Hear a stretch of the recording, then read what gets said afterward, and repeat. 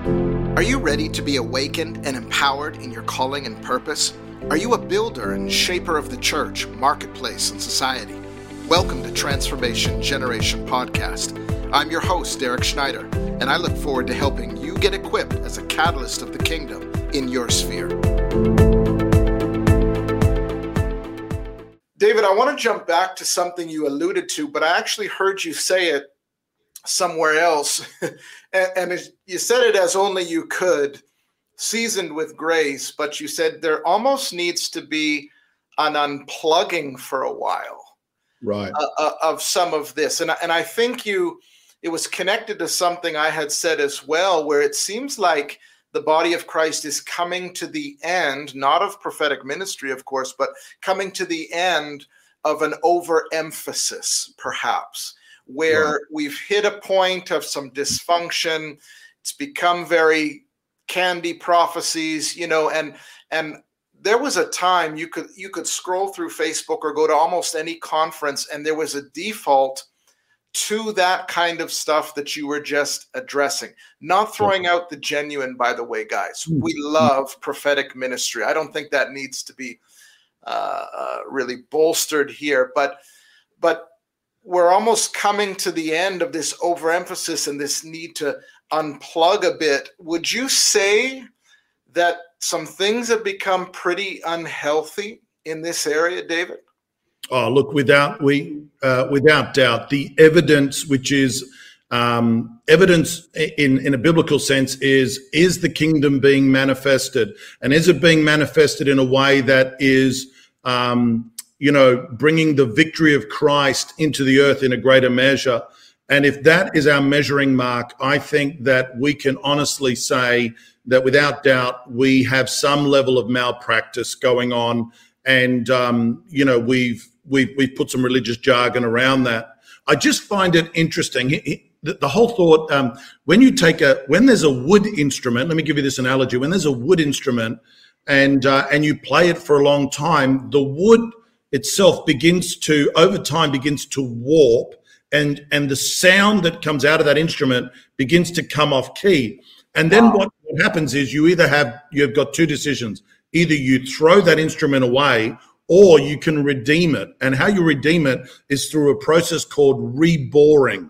Wow. And what they do is you take it to a specialist, you stop playing it, you take it to a specialist, and they do some treatment on the instrument, and it resets it. Now, here's the interesting thing. Even though it retunes the instrument and it brings it into tune, when you play that instrument again, it's in tune, but it is different from its original state, right? It's in tune, but it's different from its original state. I believe that that's what we're going to see in the prophetic particularly. We're going to see, we are in the midst of a reboring by the Spirit of God. Some of it feels like embarrassment. Some of it feels like, respectfully, righteous judgment from the Lord. Some of it, we can see some of the judgment in that we've cut off the ears of not only the church, but the world. In many respects, there's not many nations running to the church saying, teach us your ways. Yeah. What answer do you have to the challenges? So there's this reboring, which the apostolic grace is part of the reboring of the prophetic. And we will come into a reattuning to the voice of Christ. Wow. And as we do, I believe it'll be the same but different, Derek. I really do believe. And it needs to, because the world in which we are going to prophesy over the next 50 years is not, over the next 500 years, let me say it this way, is not the world that we have been in for the last 500 years. There is a new world order that's got nothing to do with Matthew 24. It's got to do with the realignment of nations that we're seeing currently operate out in the geopolitical space. And there will be a different requirement, a different dimension of the kingdom that needs to be released so that the kingdom, so the church, the body of Christ, can stop being the tail and move towards its position as the head where it's supposed to be in a love revolution. I'm not talking about, foolish hyper dominionism. In a love revolution, we can move to the forefront and begin to lead the nations with the kingdom, rather than be, the remnant in the corner that's just crying out for Jesus to come and rescue us. Yeah. So good, David. You've almost taken me down the geopolitical lane here, where I have other things to ask you about. But speaking of dysfunction, we'll stay in dysfunction for a few more minutes. You did a fantastic article that you released to a whole bunch of streams. I actually used it in certain settings, and it silenced some of the debate. It was very well said.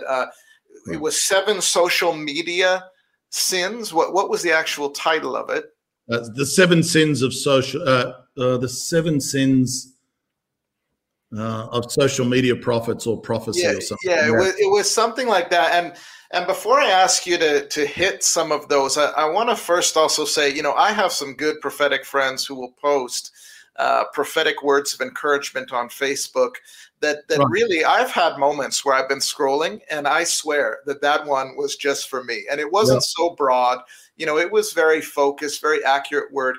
I think we're not talking about the encouraging prophetic ministry, the one-on-one, as well as my good friend who goes online, Sammy Robinson, and prophesying over people as they come on. People have gotten saved through that.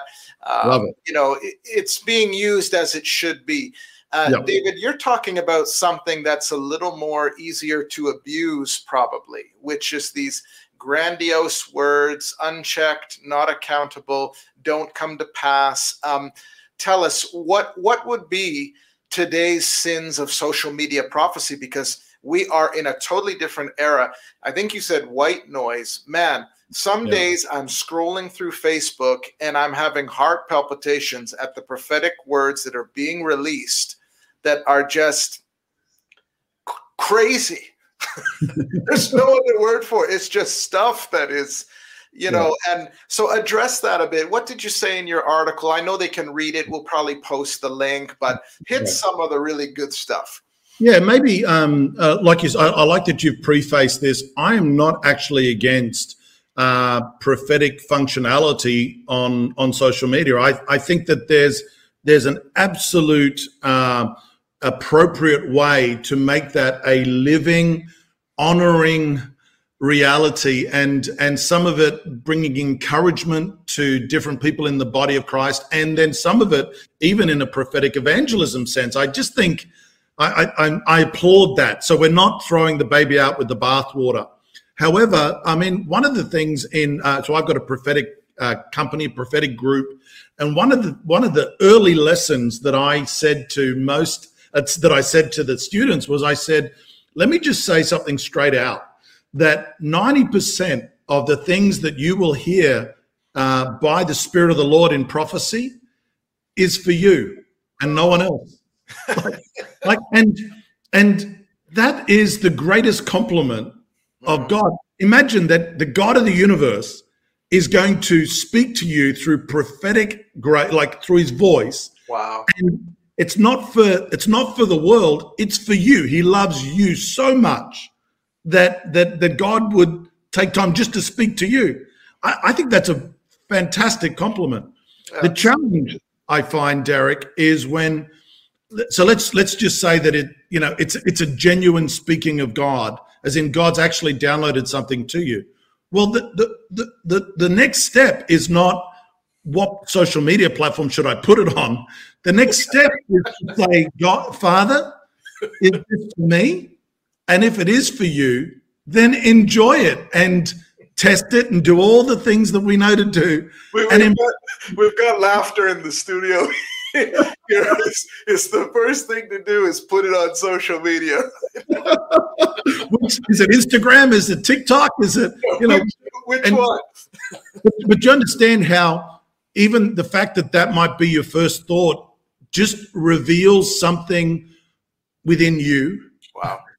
A need potentially for validation. And I understand maybe a rejection wound or I don't know, maybe you've been discounted. I mean, the prophetic journey is a challenging journey. It's one of the dark night of the soul. Lauren Cunningham, who's gone on to be with glory, wrote a book about understanding prophetic people. And he wrote a chapter in the book, one chapter called The Dark Night of the Soul, which I think is worth the value of the book alone.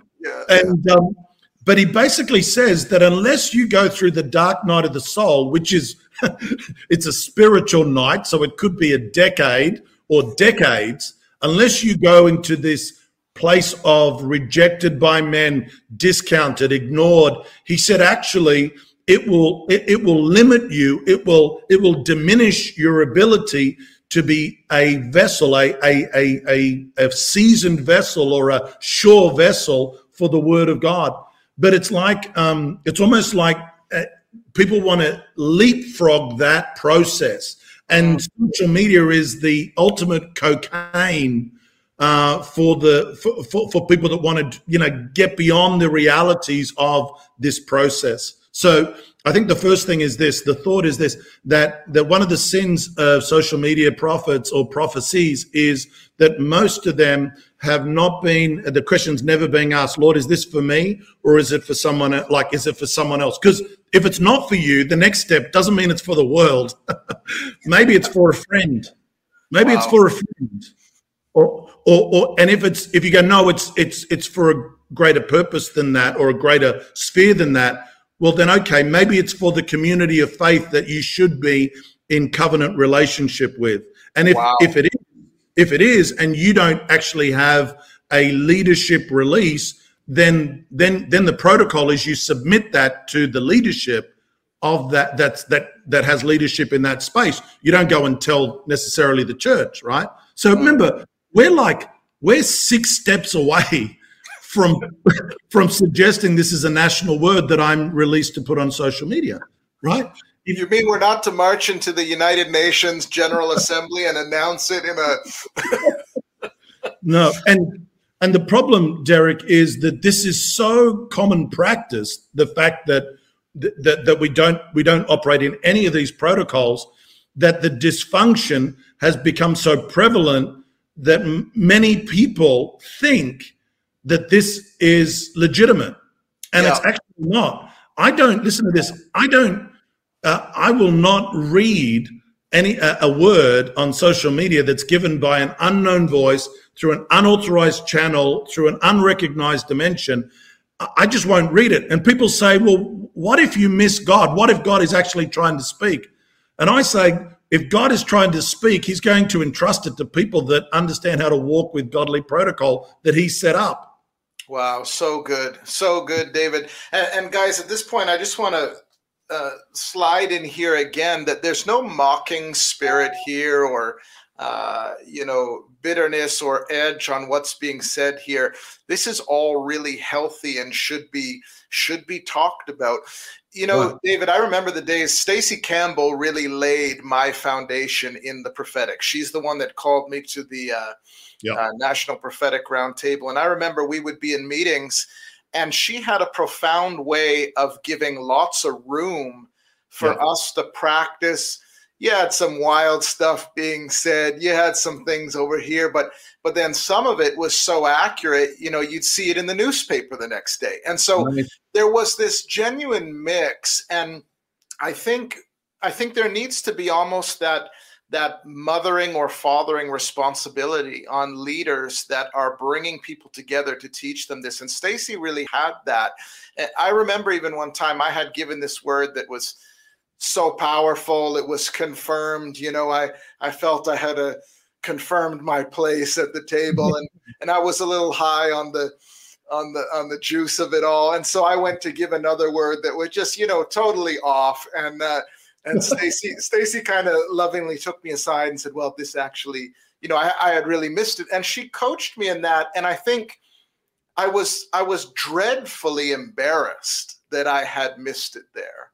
But it gave me sort of a caution that I never forgot, that maybe I need to slow down a bit and weigh some of these words. Maybe I need to run it and filter some of these through some people. But I think there's almost a fear of being controlled, or a fear of, if God gave me this word, shouldn't I be able to release it? But I think that this validates what you're saying, in that we shouldn't be afraid to connect what we're getting to apostolic networks, to leadership, to all of that. Would you agree? Oh, without doubt, Derek. I would rather have someone give a dodgy word with the right heart and a submission to protocol than someone every once in a while give an accurate word that won't come into any protocol process. I think that's one of the challenges, respectfully, because what happens is, if you've got to be right all the time, I'm not advocating guessing in the prophetic here, but all I'm saying to you is, if the pressure is that my worth or my security is basically in having to, hit the bullseye every time, I tell you, there is a weight of pressure there that has driven some of the best, most anointed prophets of God to dark places that we now see as just train wrecks in the history of men and women of God, because the pressure was too far beyond. Because what happened was, like what you just said there, was Stacy set a beautiful protocol there from a fathering, mothering dimension that created a safe place for you to get it right and get it wrong. And when you got it wrong, to grow. See, if you can only be celebrated when you get it right, and you can't be coached when you get it wrong, honestly, we don't need that. We don't need. I'm not looking. God forbid that we're looking for more superstars. You know. Yeah, and I think too, David, we've kind of tried to fit, like I've said, New Testament prophetic expression through Old Testament prophetic model, where the prophet is the mouthpiece of God. He cannot miss it. It's very ecstatic in that literally God came upon and almost controlled the mouthpiece. So that's why a false prophecy that's why you were stoned, because to prophesy falsely, you intended to, and now in New Testament dispensation, we understand that someone can miss it. Just the fact that we can miss it, possibly, as good prophetic people, should open up a whole new way that we do things, allowing people to grow in this. So, that's awesome. Well, let's get into a little bit here. Just a few more things. I hadn't planned on this going this long, but it's just so rich, David. I don't want to cut it off too quick here. But would you say there are some things? Would you say that prophetic ministry is in somewhat of a reformation right now? Are we in something that is changing? And I want to tie this to, it's just no secret that when it came to the political landscape in the US, the Trump-Biden thing, a lot of stuff went on there. And I know these are mucky waters. We're not casting any judgment on anybody who missed it. But you had that. Then you had COVID. Seemed like we didn't really know that was coming. And some who said, they said that it didn't really connect, a little too vague for me. And the world was kind of looking for us to bring answers there. We missed that a little bit. And I could name a few more things, but we're not keeping score here. But is something changing? Does something need to change? What do you think about today's prophetic era in that regard? The inaccuracies, all of this kind of stuff. Sure. I think that whenever the prophets in the body of Christ become more interested in predicting world events than they do in helping the body of Christ locate where they stand in relation to Christ, we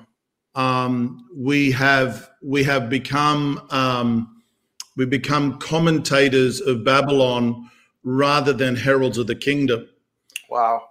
Right. And because it's important to have a grasp and an understanding of, national geopolitical things. I don't think we should be in ignorance about that. Is that the role of prophets, to be able to foretell as a primary function. I'm talking about, world events and all the rest. I mean, there's some precedent that, of course, that does live within some of the scope of the prophets. And so let's not take that away. But when it becomes a preoccupation, when it becomes the measure of who's actually got more than others, we were just in January, we had a prophetic a summit here in January, and we have a beautiful indigenous mothering prophet, beautiful. Her name is Ada Boland, and out of an ecstatic moment, she in worship, she downloads a word, and again, she's part of the council and releases this word about a tremor that was going to happen in the Pacific Islands. It was going to reshape the landscape, and God was speaking to the church in the islands, saying it was going to mark a new era. I mean, it was beautiful and it was prophetic. Well, what we didn't realize was that about 12 hours later, a massive eruption just outside of Tonga was going to be the fulfillment of that word, right? Wow. It was up there beyond accurate when you then look back at it. So that it's within the scope. But what we also didn't do is she didn't write a book about it. I don't call her every other day asking for a prediction about the next pandemic or flood. Or she was one of a company of prophets that dropped into her spirit. Our preoccupation as prophets has to do with helping the body of Christ understand where they are located with regards to the covenant that they're in before the Lord. And so I would rather prophets predict where the body of Christ, the place the body of Christ is in relation to where Christ is, rather than who's going to be the next president of some country. If there's a kingdom need for that, it will come. But let's not make that the pinnacle. John in the book of Revelation is walking with an angel, and the angel is prophesying to John, right? Prophesying, showing him visions. John, the beloved that touched Jesus, leant on Jesus's breast, loses himself in this vision and falls and is about to worship an angel. Scandalous. I mean, this is the great Apostle John. He's about to worship an angel, fall at his feet, and the angel stops him and says, no, don't do that. And he lifts John up, and John kind of realizes what he's doing, and the angel tells him, and the angel says, you only did that because the spirit of prophecy or the testimony of Jesus is the spirit of prophecy. In other words, in the midst of the purity of the prophetic moment, John forgot that it wasn't Jesus standing in front of him. Wow. Angel, right? Which is the ultimate expression of the prophetic. When the prophetic is deep and strong and accurate, the world will feel like Jesus is in their midst. Wow. That's the high point, not who the next president is. I love that, because this would be a bit of a rabbit trail, but there is some things that are coming out of certain parts of the world as of late. This forensic prophetic and bank account numbers and some of this stuff that's just way over the top. Some of it is just a spirit of divination, plain and simple. But it gives this kind of accuracy to entice or provoke, or there's something to it. Whereas I love what you just said is Jesus is seen.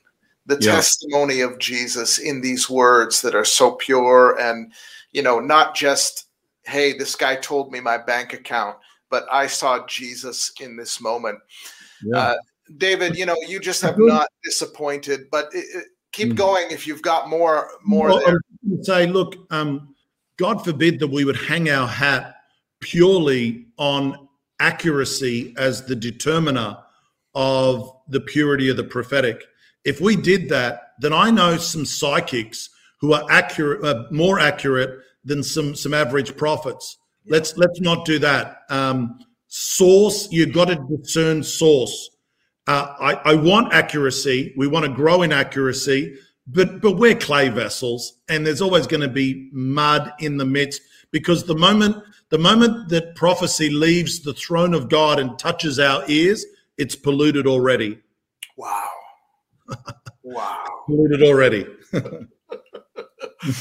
What a note to finish on, the purity of Jesus. I was in the Philippines, as many of you know, on lockdown for about a year. I call it extended honeymoon. And we were at an office where we were doing some live video, and I was on there with Sammy Robinson, and we were prophesying over people, seeing them giving their lives to Christ, committing right there in the comments section, that kind of thing, when we had just gone online. Mm-hmm. And I remember coming out of the office, and David, I had been, teaching and training groups and movements and churches all over the world. And it may have been a little while since I had really, led a group of people to Christ, this kind of thing, as I'm sure you know what I'm talking about. And I was just so under it, the heart of evangelism and seeing these people come to the Lord right on the screen,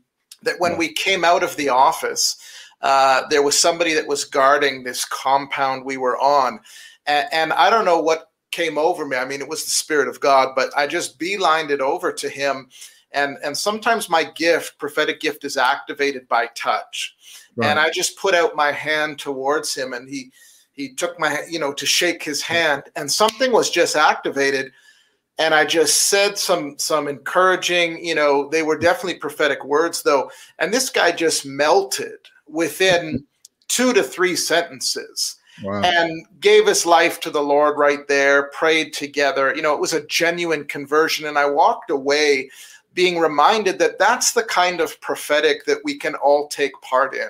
Yeah. That's the kind of, like you said, we're looking to predict who the next president is, but there's people all around us at our workplace that you could prophesy over and minister encouragement to, and here the greatest miracle takes place. That president that you prophesied would come into power might just leave office 4 years later, and we've got to do this all over again. Not putting down the grandiose words, but there's something we can all be part of, which is the testimony of Jesus. Thanks for listening to Transformation Generation Podcast. If you liked what you heard, visit HistoryMakersAcademy.com to enroll in one of our cutting-edge trainings. Don't forget to like and subscribe to our YouTube channel, History Makers TV.